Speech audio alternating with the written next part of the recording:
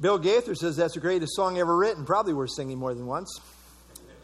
Thank you for sharing. If you have your Bibles, I invite you to turn to Matthew chapter 24. We want to look at verses 15 through 18. Great Tribulation is what I've titled the message here this morning. It will become obvious why. And let's pray. Lord, again, we thank you for your word. Give me grace to teach. Help me to do so clearly, accurately. And Lord, use it in our lives for your glory. Pray in Christ's name. Amen. You will note the overhead outline there. The theme of Matthew is Christ the King, and we have worked our way down to chapters 24 and 25. In our study here in Matthew, we have come to the last few days of Christ's earthly ministry. And in that context, he gave what is called the Olivet Discourse in Matthew 24 and 25. This is a prophetic discourse, and it is of great importance as seen in both the length and the detail that we find there.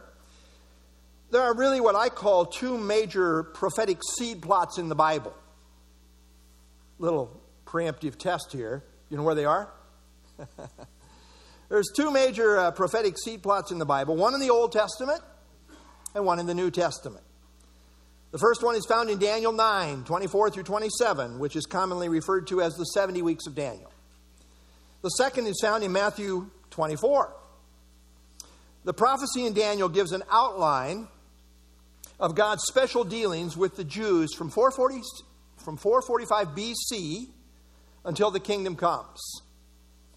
Daniel 9, 24 through 27 has been called the mold of prophecy because it presents a broad scope of the future course of history, of which Israel is the central prophetic player. Well, in theology, the importance of paying attention to detail is critical, and never more so than when we come to the study of prophecy.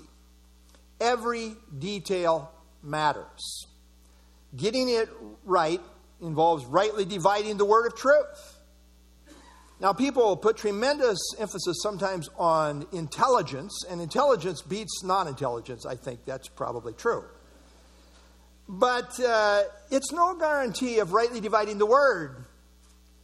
It's amazing how some of the most intelligent people, I'm talking about, believers here now, miss the most basic things in the study of prophecy. It always kind of amazes me. For example, in presenting this all-important prophecy in Daniel 9, 24 through 27, which gives an overview of prophetic history, it plainly tells us who this is directed at. And we don't have to wonder. Is this directed at Israel? Is it directed at the church? I mean, it's really quite obvious. Back up here. There we go. Daniel 9:24. 70 weeks, that's 70 units of 7 years, 490 years, are determined for who? For your people. He's talking to Daniel. Daniel's people, the Jews. And for your holy city, Jerusalem. To finish the transgression, to make an end of sins, to make reconciliation for iniquity, to bring in everlasting righteousness, the kingdom, to seal up vision and prophecy, bring it all to conclusion, and to anoint the most holy, the kingdom temple.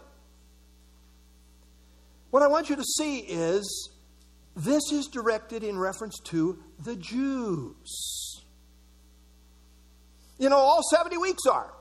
We say 69 of those weeks clearly relate to the Jews, fulfilled in relationship to the nation of Israel. But now some people want to say, but that's 70th week. That's 70th week. That applies to the church. That's not what Daniel says. Determined for your people, the Jews. Well, as we break down the prophecy of the 70 weeks of Daniel, that is 70 units of 7 years, again, equaling 490 years, it breaks down like this. Well, I love this clicker when it works. What we have here, we have the command to rebuild Jerusalem by Artaxerxes in 445 BC.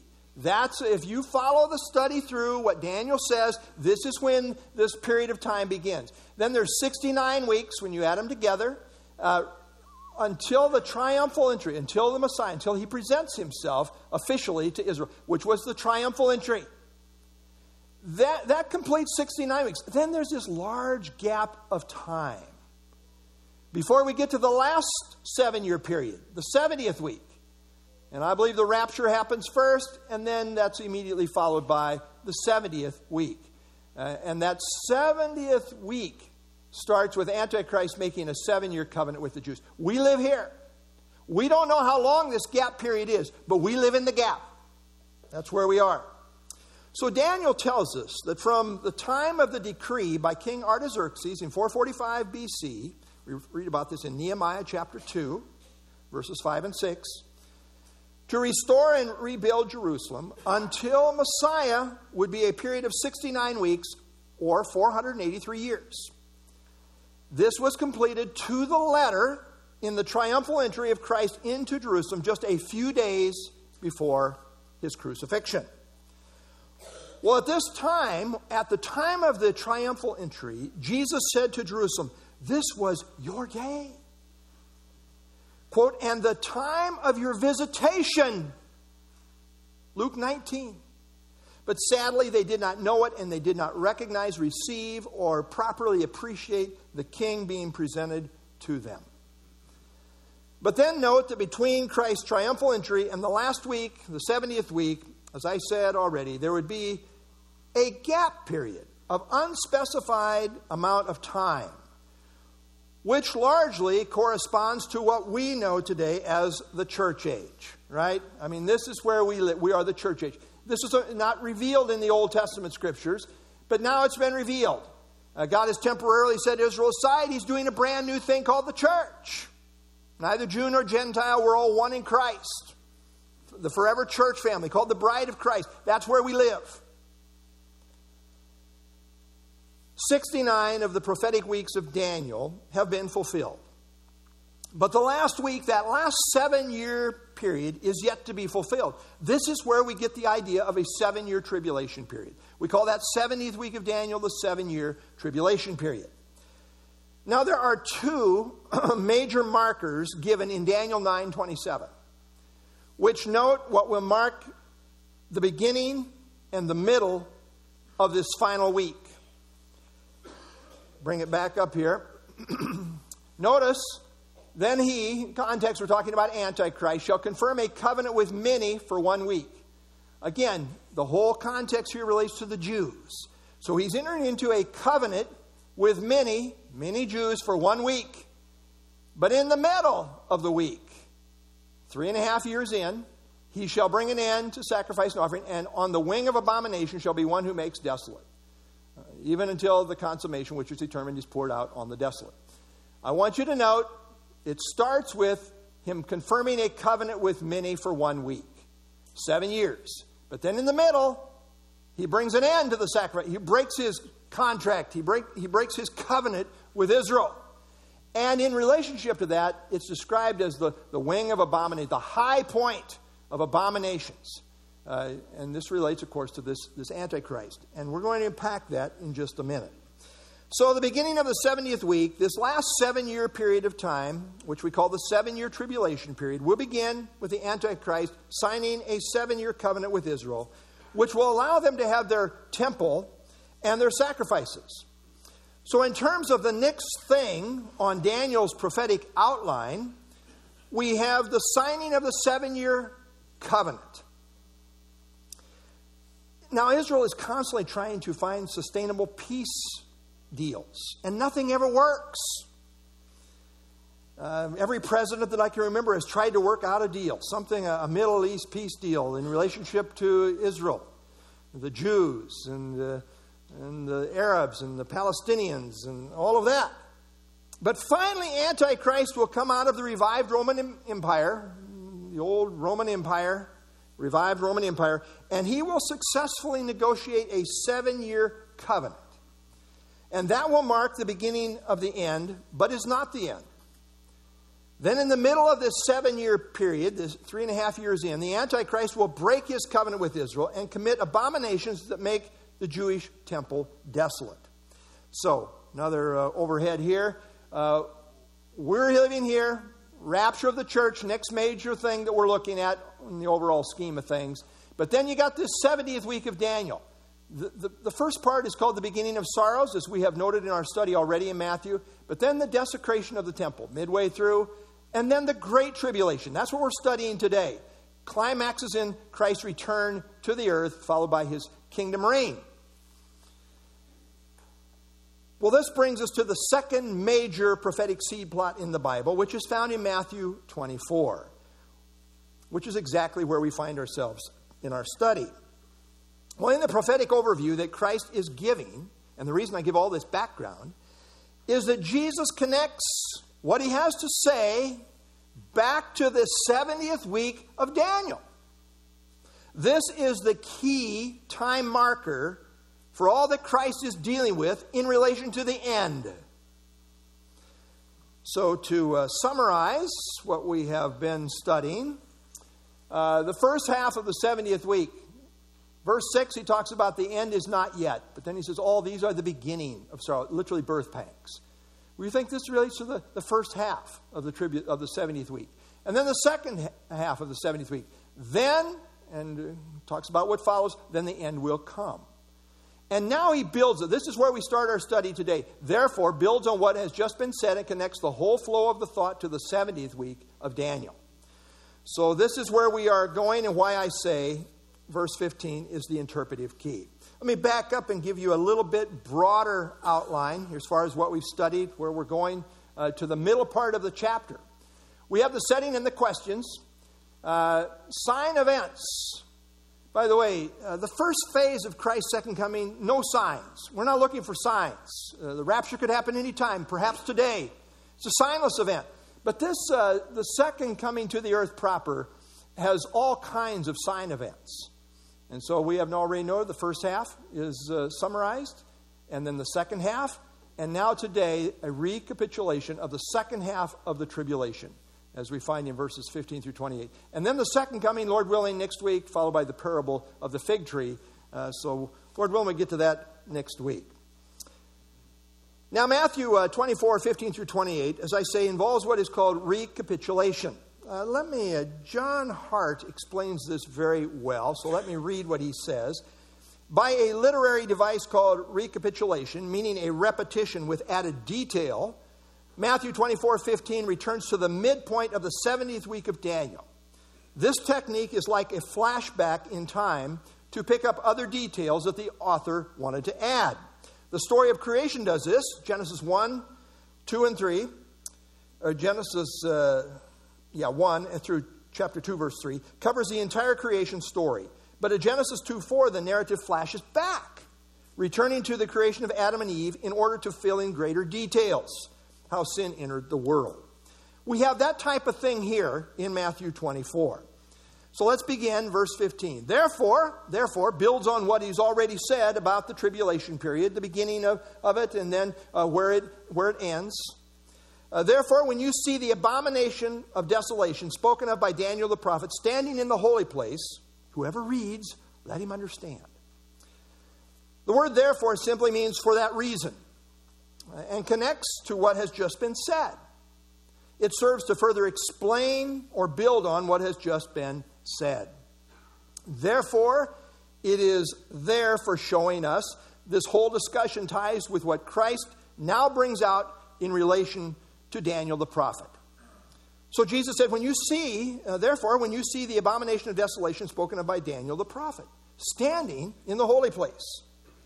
The you in this verse is clearly generic, used in reference to the nation of Israel or the Jewish people who will be alive during the 70th week of Daniel. It is spoken prophetically.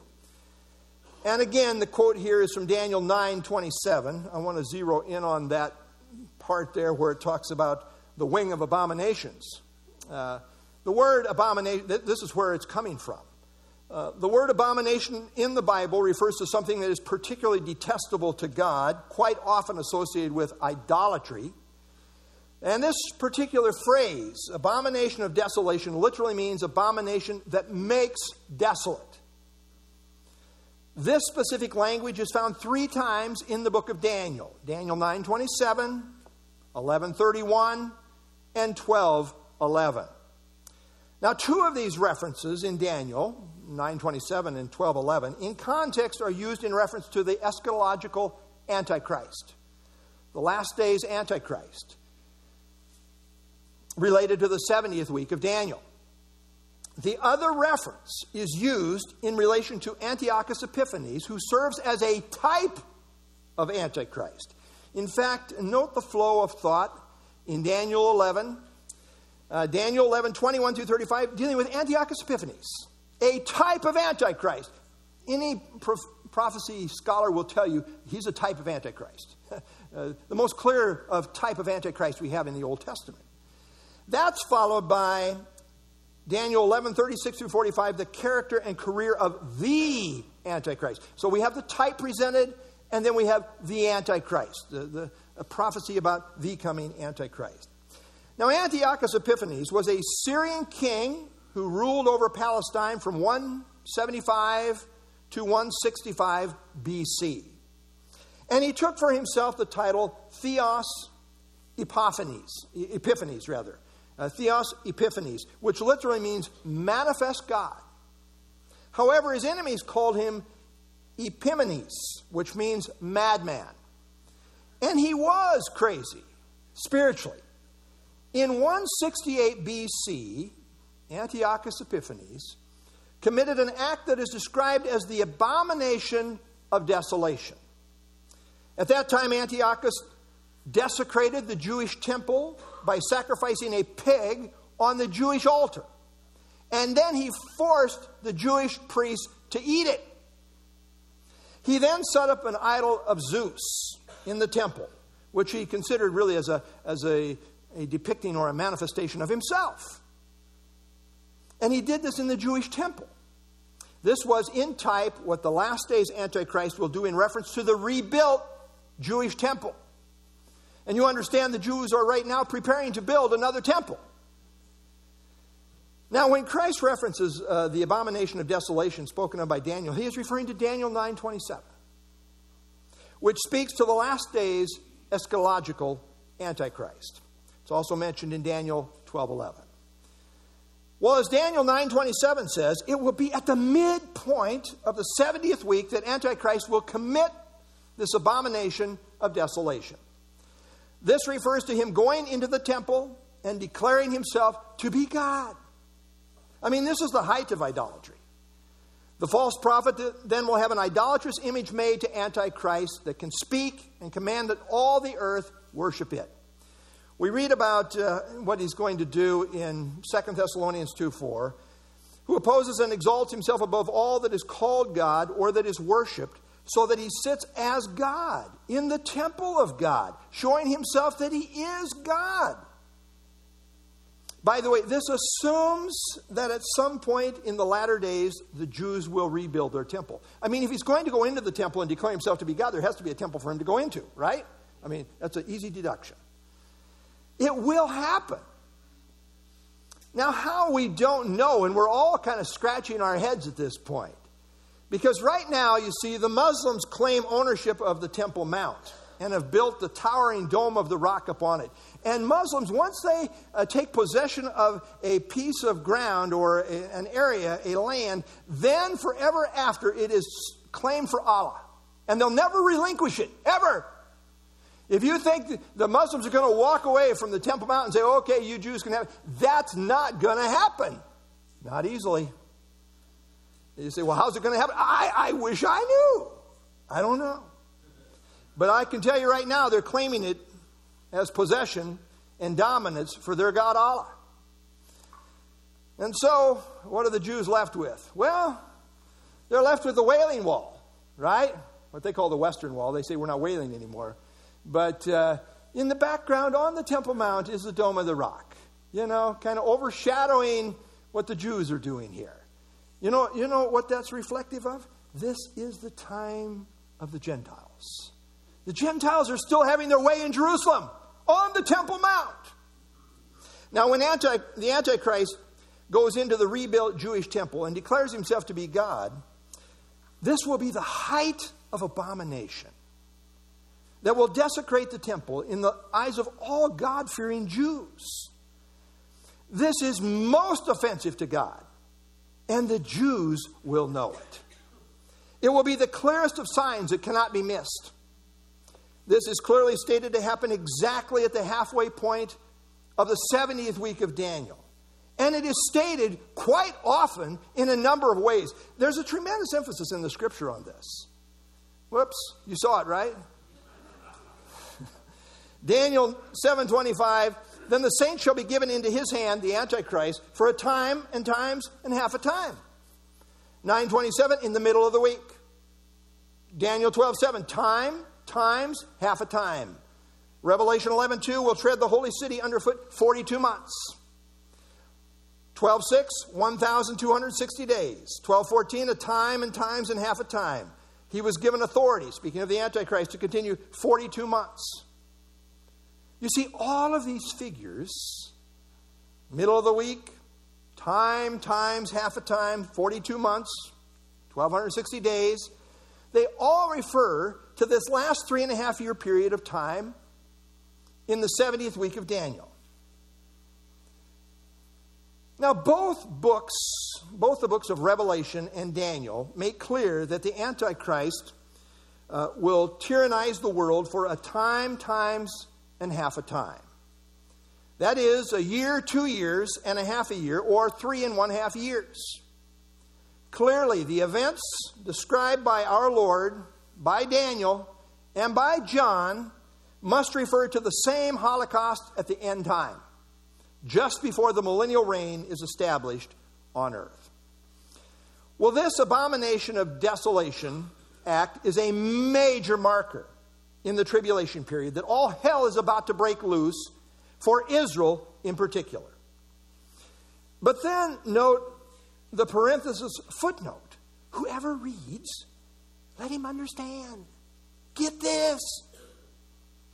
This serves as official notification to those Jews living at this time that this is the clear signal that it is time to run, because it is now going to be open season on the Jews. John MacArthur says the exhortation, let the reader understand, reinforces the fact that Jesus was not giving the warnings in the Olivet Discourse to the disciples themselves or to their generation, but to believers in the end time who will read those truths in Scripture and thereby being able to understand the trials they are enduring. In Daniel 12, we read, but you, Daniel, shut up the words. He's talking about Daniel's prophecies. Shut up the words and seal the book until the time of the end. Many shall run to and fro, and knowledge shall increase. Now, some have tried to relate Daniel 12:4, this running to and fro and this increase of knowledge, to the fact that in the last days there will be an increase in travel and scientific knowledge. But that's not the context. I mean, that may happen to be an aside truism, but it's not the emphasis here in the context of Daniel 12. To and fro denotes intense activity. It has the idea of going back and forth, of here and there. It's used in the sense of diligently searching, to scrutinize closely, to investigate thoroughly. And it's in the context of the book being opened, unsealed, to where they get it. So in context, they are poring over the prophetic scriptures, and the book of Daniel in particular. They are intensively searching for answers to what's going on in the world. For the Jews, it will be back to the Bible, and the prophetic scriptures will come alive to them at this time. The context here relates to the time of the end when the book of Daniel will be opened and unsealed in terms of knowledge increasing. At this point, Daniel will make sense to them. They will finally see it. And they will understand the specific prophecies related to Antichrist and the times they find themselves in. They will see the Bible is true. They will see it being fulfilled to the letter right in front of their eyes. So when the Antichrist goes into the temple and commits the abomination of desolation, discerning readers will get it. And in combination, they will then understand that Christ foresaw exactly what was coming, and the believing remnant in faith will respond to what he says here in Matthew 24. Then then, when? Well, when the Antichrist in the middle of the tribulation commits the abomination of desolation, then let those who are in Judea flee to the mountains. This is the signal to run for your life. Note the whole context here is in relationship to Israel. Remember the 70 weeks of Daniel? Who had who in view? Israel. Jews. Judea is a Jewish context involving the area surrounding Jerusalem. Remember, again, the 70th week of Daniel applies to Daniel's people, that is Jews, and this is called the time of Jacob's trouble. Jeremiah 30, verse 7. This whole context here is so Jewish that some dispensational commentators say they don't see the church in Matthew 24 at all. The problem is, in my opinion, the problem is they only study half the chapter. It is true that through verse 35, it centers on Israel in particular because it's dealing with the 70th week of Daniel, which is Jewish in orientation in particular. However, and we'll get to this in a couple weeks, Lord willing. However, verse 36 denotes a major transition and change in which Israel is not specifically mentioned at all. Now, let's back up. Flee to the mountains. What mountains are in view here is not specifically specified. It seems that Revelation 12 is dealing with this time frame and speaks in terms of a wilderness. Note what it says there in Daniel 12. Daniel 12:6. The woman, that's Israel, fled into the wilderness where she has a place prepared by God, that they should feed her there for 1,260 days. And then again in verse 14, the woman was given 2 wings of a great eagle that she might fly into the wilderness to her place, where she is nourished for a time and times and half a time from the presence of the serpent. Now, various scripture references point out that this will be a region that is described as a wilderness, mountainous area. Now, many scholars believe that this place will be what is called in the Bible Basra. But today it's called Petra, which is located about 125 miles south of Jerusalem in modern-day Jordan. Now, today Petra is an ancient, deserted, rock-hewn city that could accommodate many thousands, perhaps even millions of people. To get there, you have to walk through a 1.5 mile narrow canyon. And so let me put the map up here. So here we are, Jerusalem, and here's Petra down here, about 125 miles. Now, it is interesting to note that in Daniel 11:41, as this describing the Antichrist coming into the Middle East and taking over that whole area, it talks about Ammon, Moab, and Edom will be spared. That's this area relates to here. This is Edom right down in here. And it specifically says in Daniel 11:41 that this area will be spared. It's kind of interesting. It's one of the reasons we think we're very possibly talking Petra, Basra. By the way, when we were there in Israel, we had a chance to, man, you can't hit it right here, but this is kind of the entryway. When you finally get in, this is kind of the my wife passed out right there. And I caught her. She's a good catch, by the way.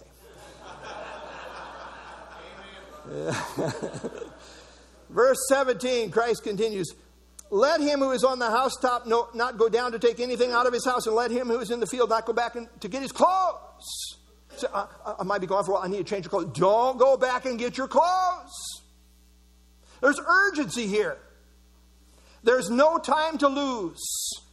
This is the time to run for your life. Antichrist has just gone into the temple, declared himself to be God. Get out of Dodge. Jerusalem, Israel. Get out of town. Run for your life. Verse 19 continues, but woe to those who are pregnant and to those who are nursing babies in those days. And pray that your flight may not be in winter or on the Sabbath. Woe is a cry of lament for those who are pregnant, those nursing babies, because they will be at a major disadvantage in fleeing with haste and duress. Jesus says to pray that their flight may not be in winter or on the Sabbath. You know, the place of prayer is mysterious, is it not? Yeah, it is. I mean, God is sovereign, and yet he responds to prayer. He's a prayer answering God. I mean, you know about God, right? I mean, he already knows when it's going to happen. And yet Christ tells them to pray about the timing of it. So why pray? You know why? Because he said to. Winter makes for hazardous travel, especially on short notice. This verse also indicates that the Jews will still be practicing the Sabbath, which is the case yet to this day. It's really quite amazing because, you see, most Jews are secular in their orientation.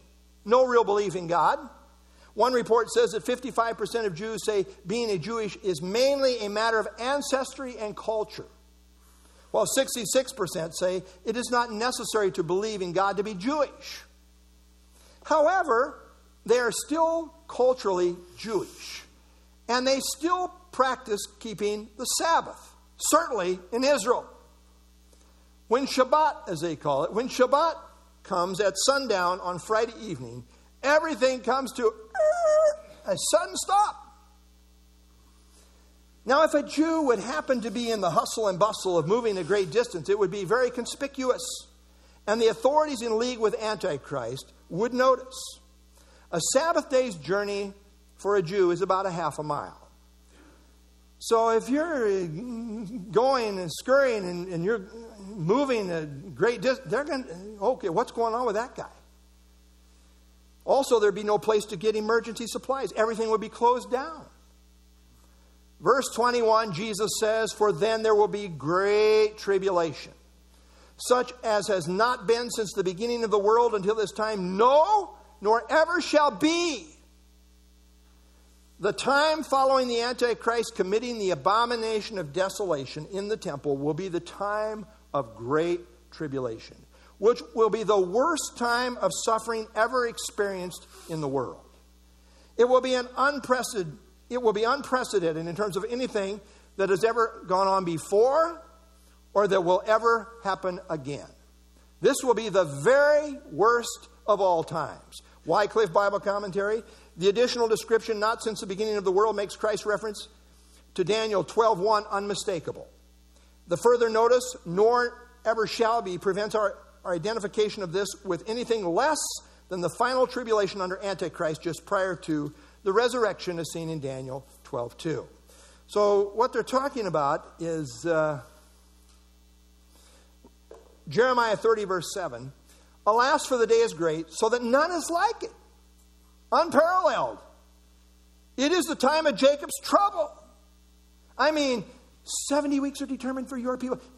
Israel's in the crucible here.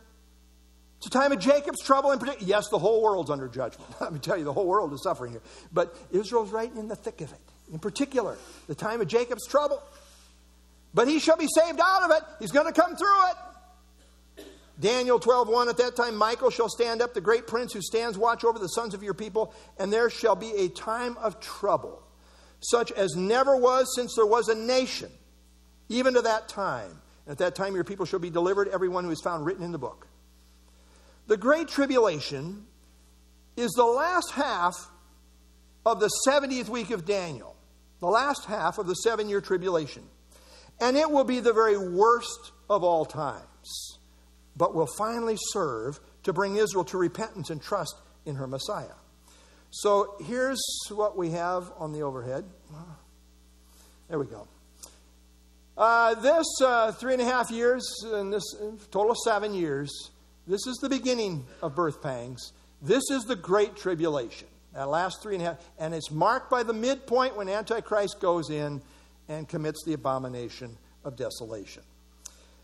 Well, this clearly is yet future because neither the destruction of Jerusalem in AD 70 nor the Holocaust under Hitler can be described in such superlative terms. And neither of those occasions tie with Daniel's 70th week prophecy as seen here in Matthew 24.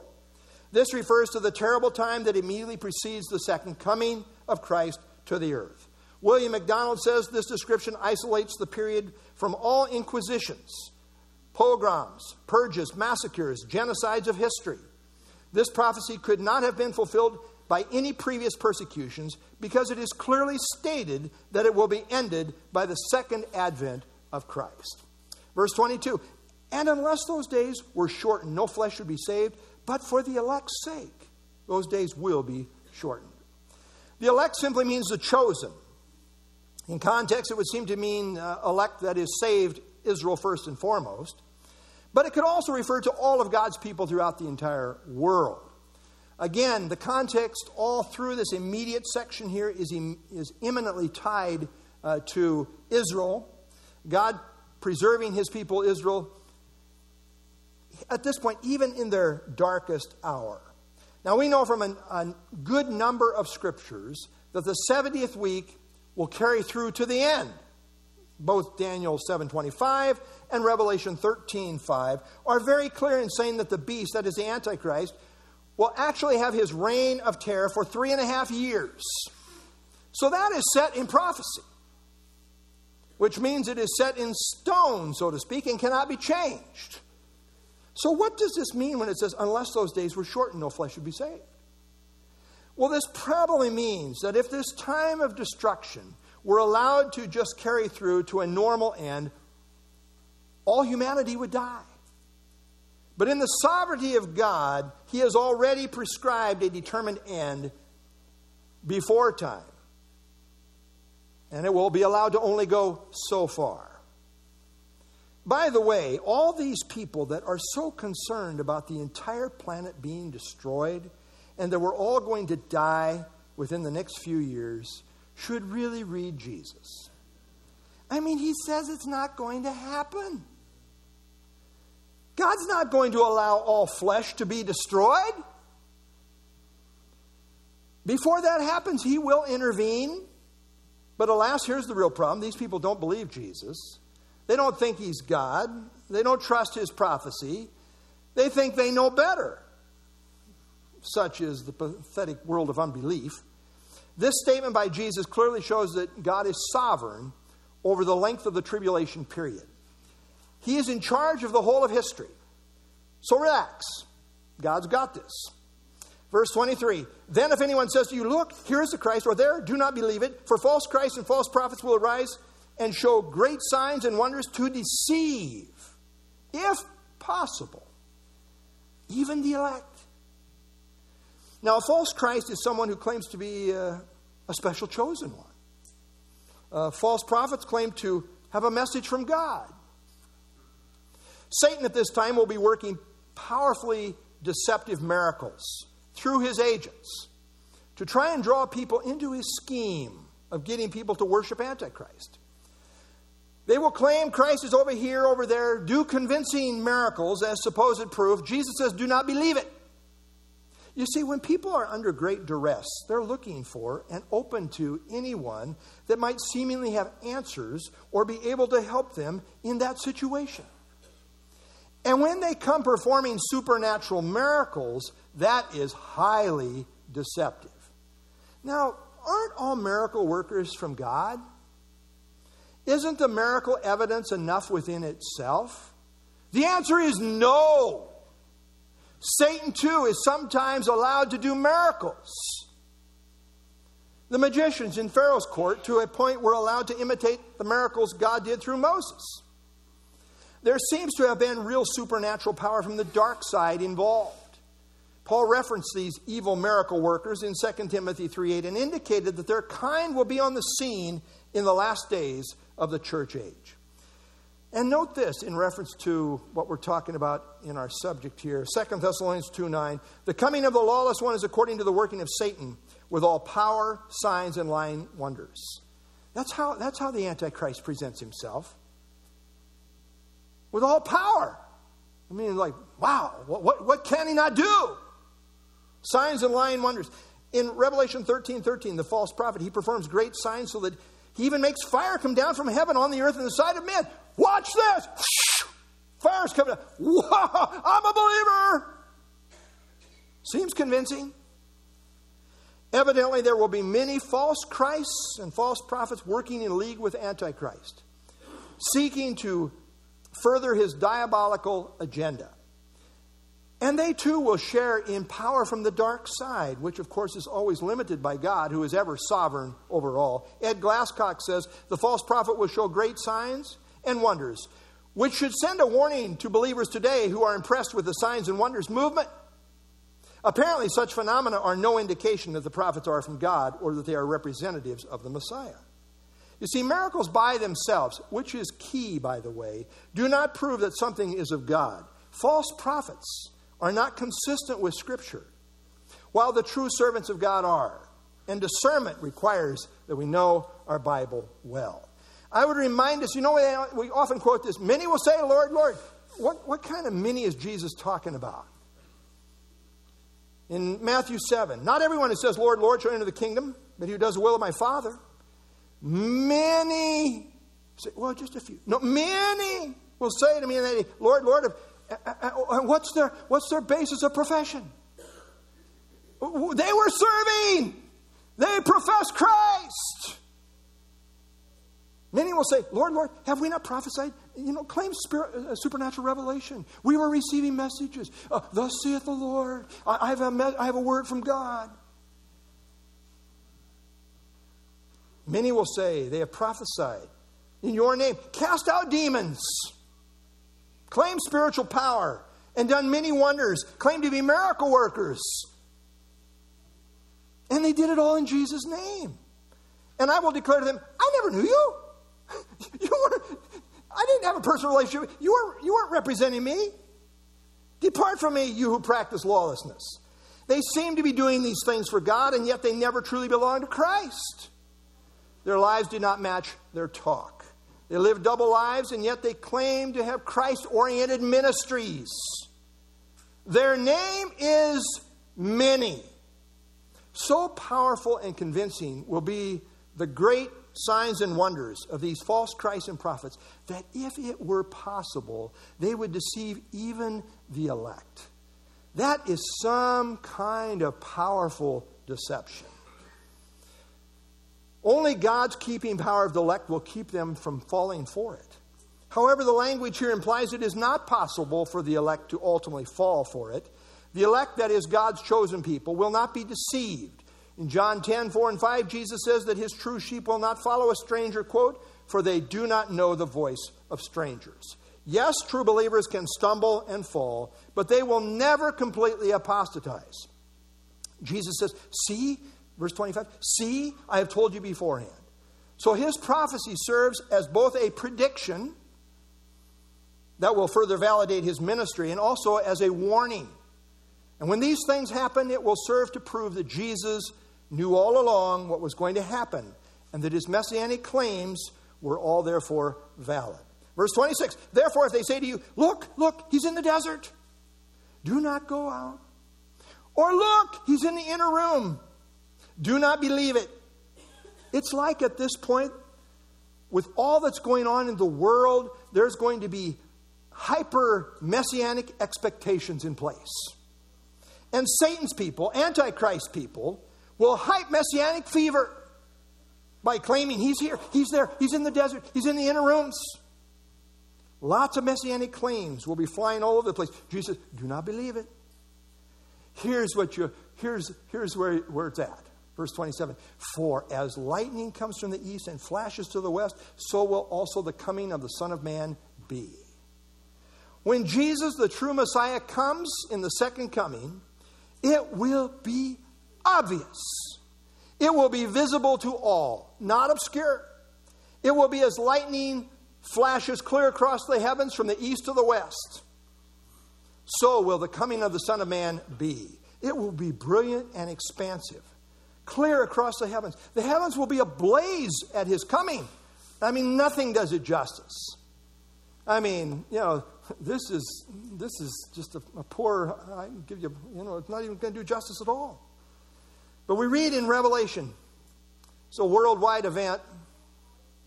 Revelation 1:7, behold, he is coming with clouds, and every eye will see him, even they who pierced him. And all the tribes of the earth will mourn because of him, even so, amen. John Walvoord says, unlike the rapture of the church, which apparently the world will not see or hear, the second coming of Christ will be witnessed by both believers and unbelievers who are on the earth at that time. And then he says this interesting statement, verse 28.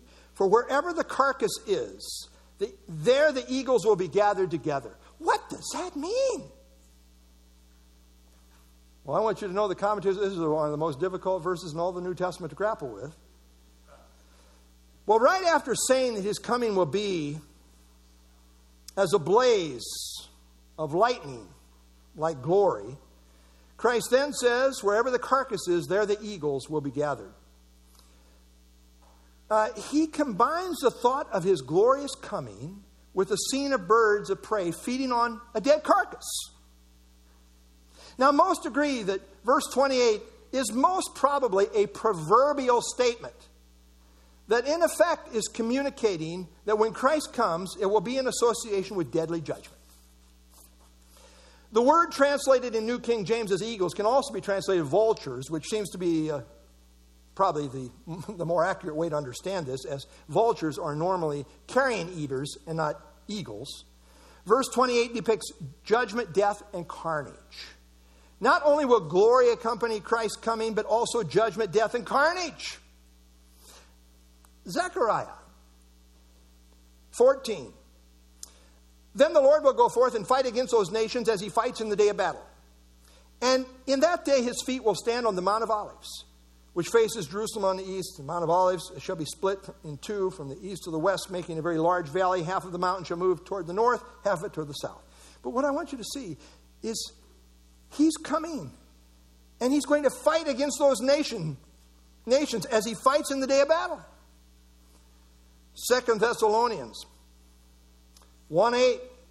In flaming fire, taking vengeance on those who do not know God, on those who do not obey the gospel of our Lord Jesus Christ. Revelation 19, we have spelled out in a lot of detail. Now I saw heaven opened, and behold, a white horse, and he who sat on him was called Faithful and True, and in righteousness he judges and makes war. Verse 15, out of his mouth goes a sharp sword, that with it he should strike the nations. And he himself will rule them with a rod of iron, and he treads the winepress and the fierceness and the wrath of Almighty God. More detail is given as we go down to verse 17 and on. Then I saw an angel standing in the sun, and he cried with a loud voice, saying, to all the birds that fly in the midst of heaven, come and gather yourselves together for the supper of the great God, that you may eat the flesh of kings, the flesh of captains, the flesh of mighty men, the flesh of horses and of those who sit on them, the flesh of all people, free and slave, both small and great. Starts to make sense. Coming in glory. And what we have here is a great supper for the birds.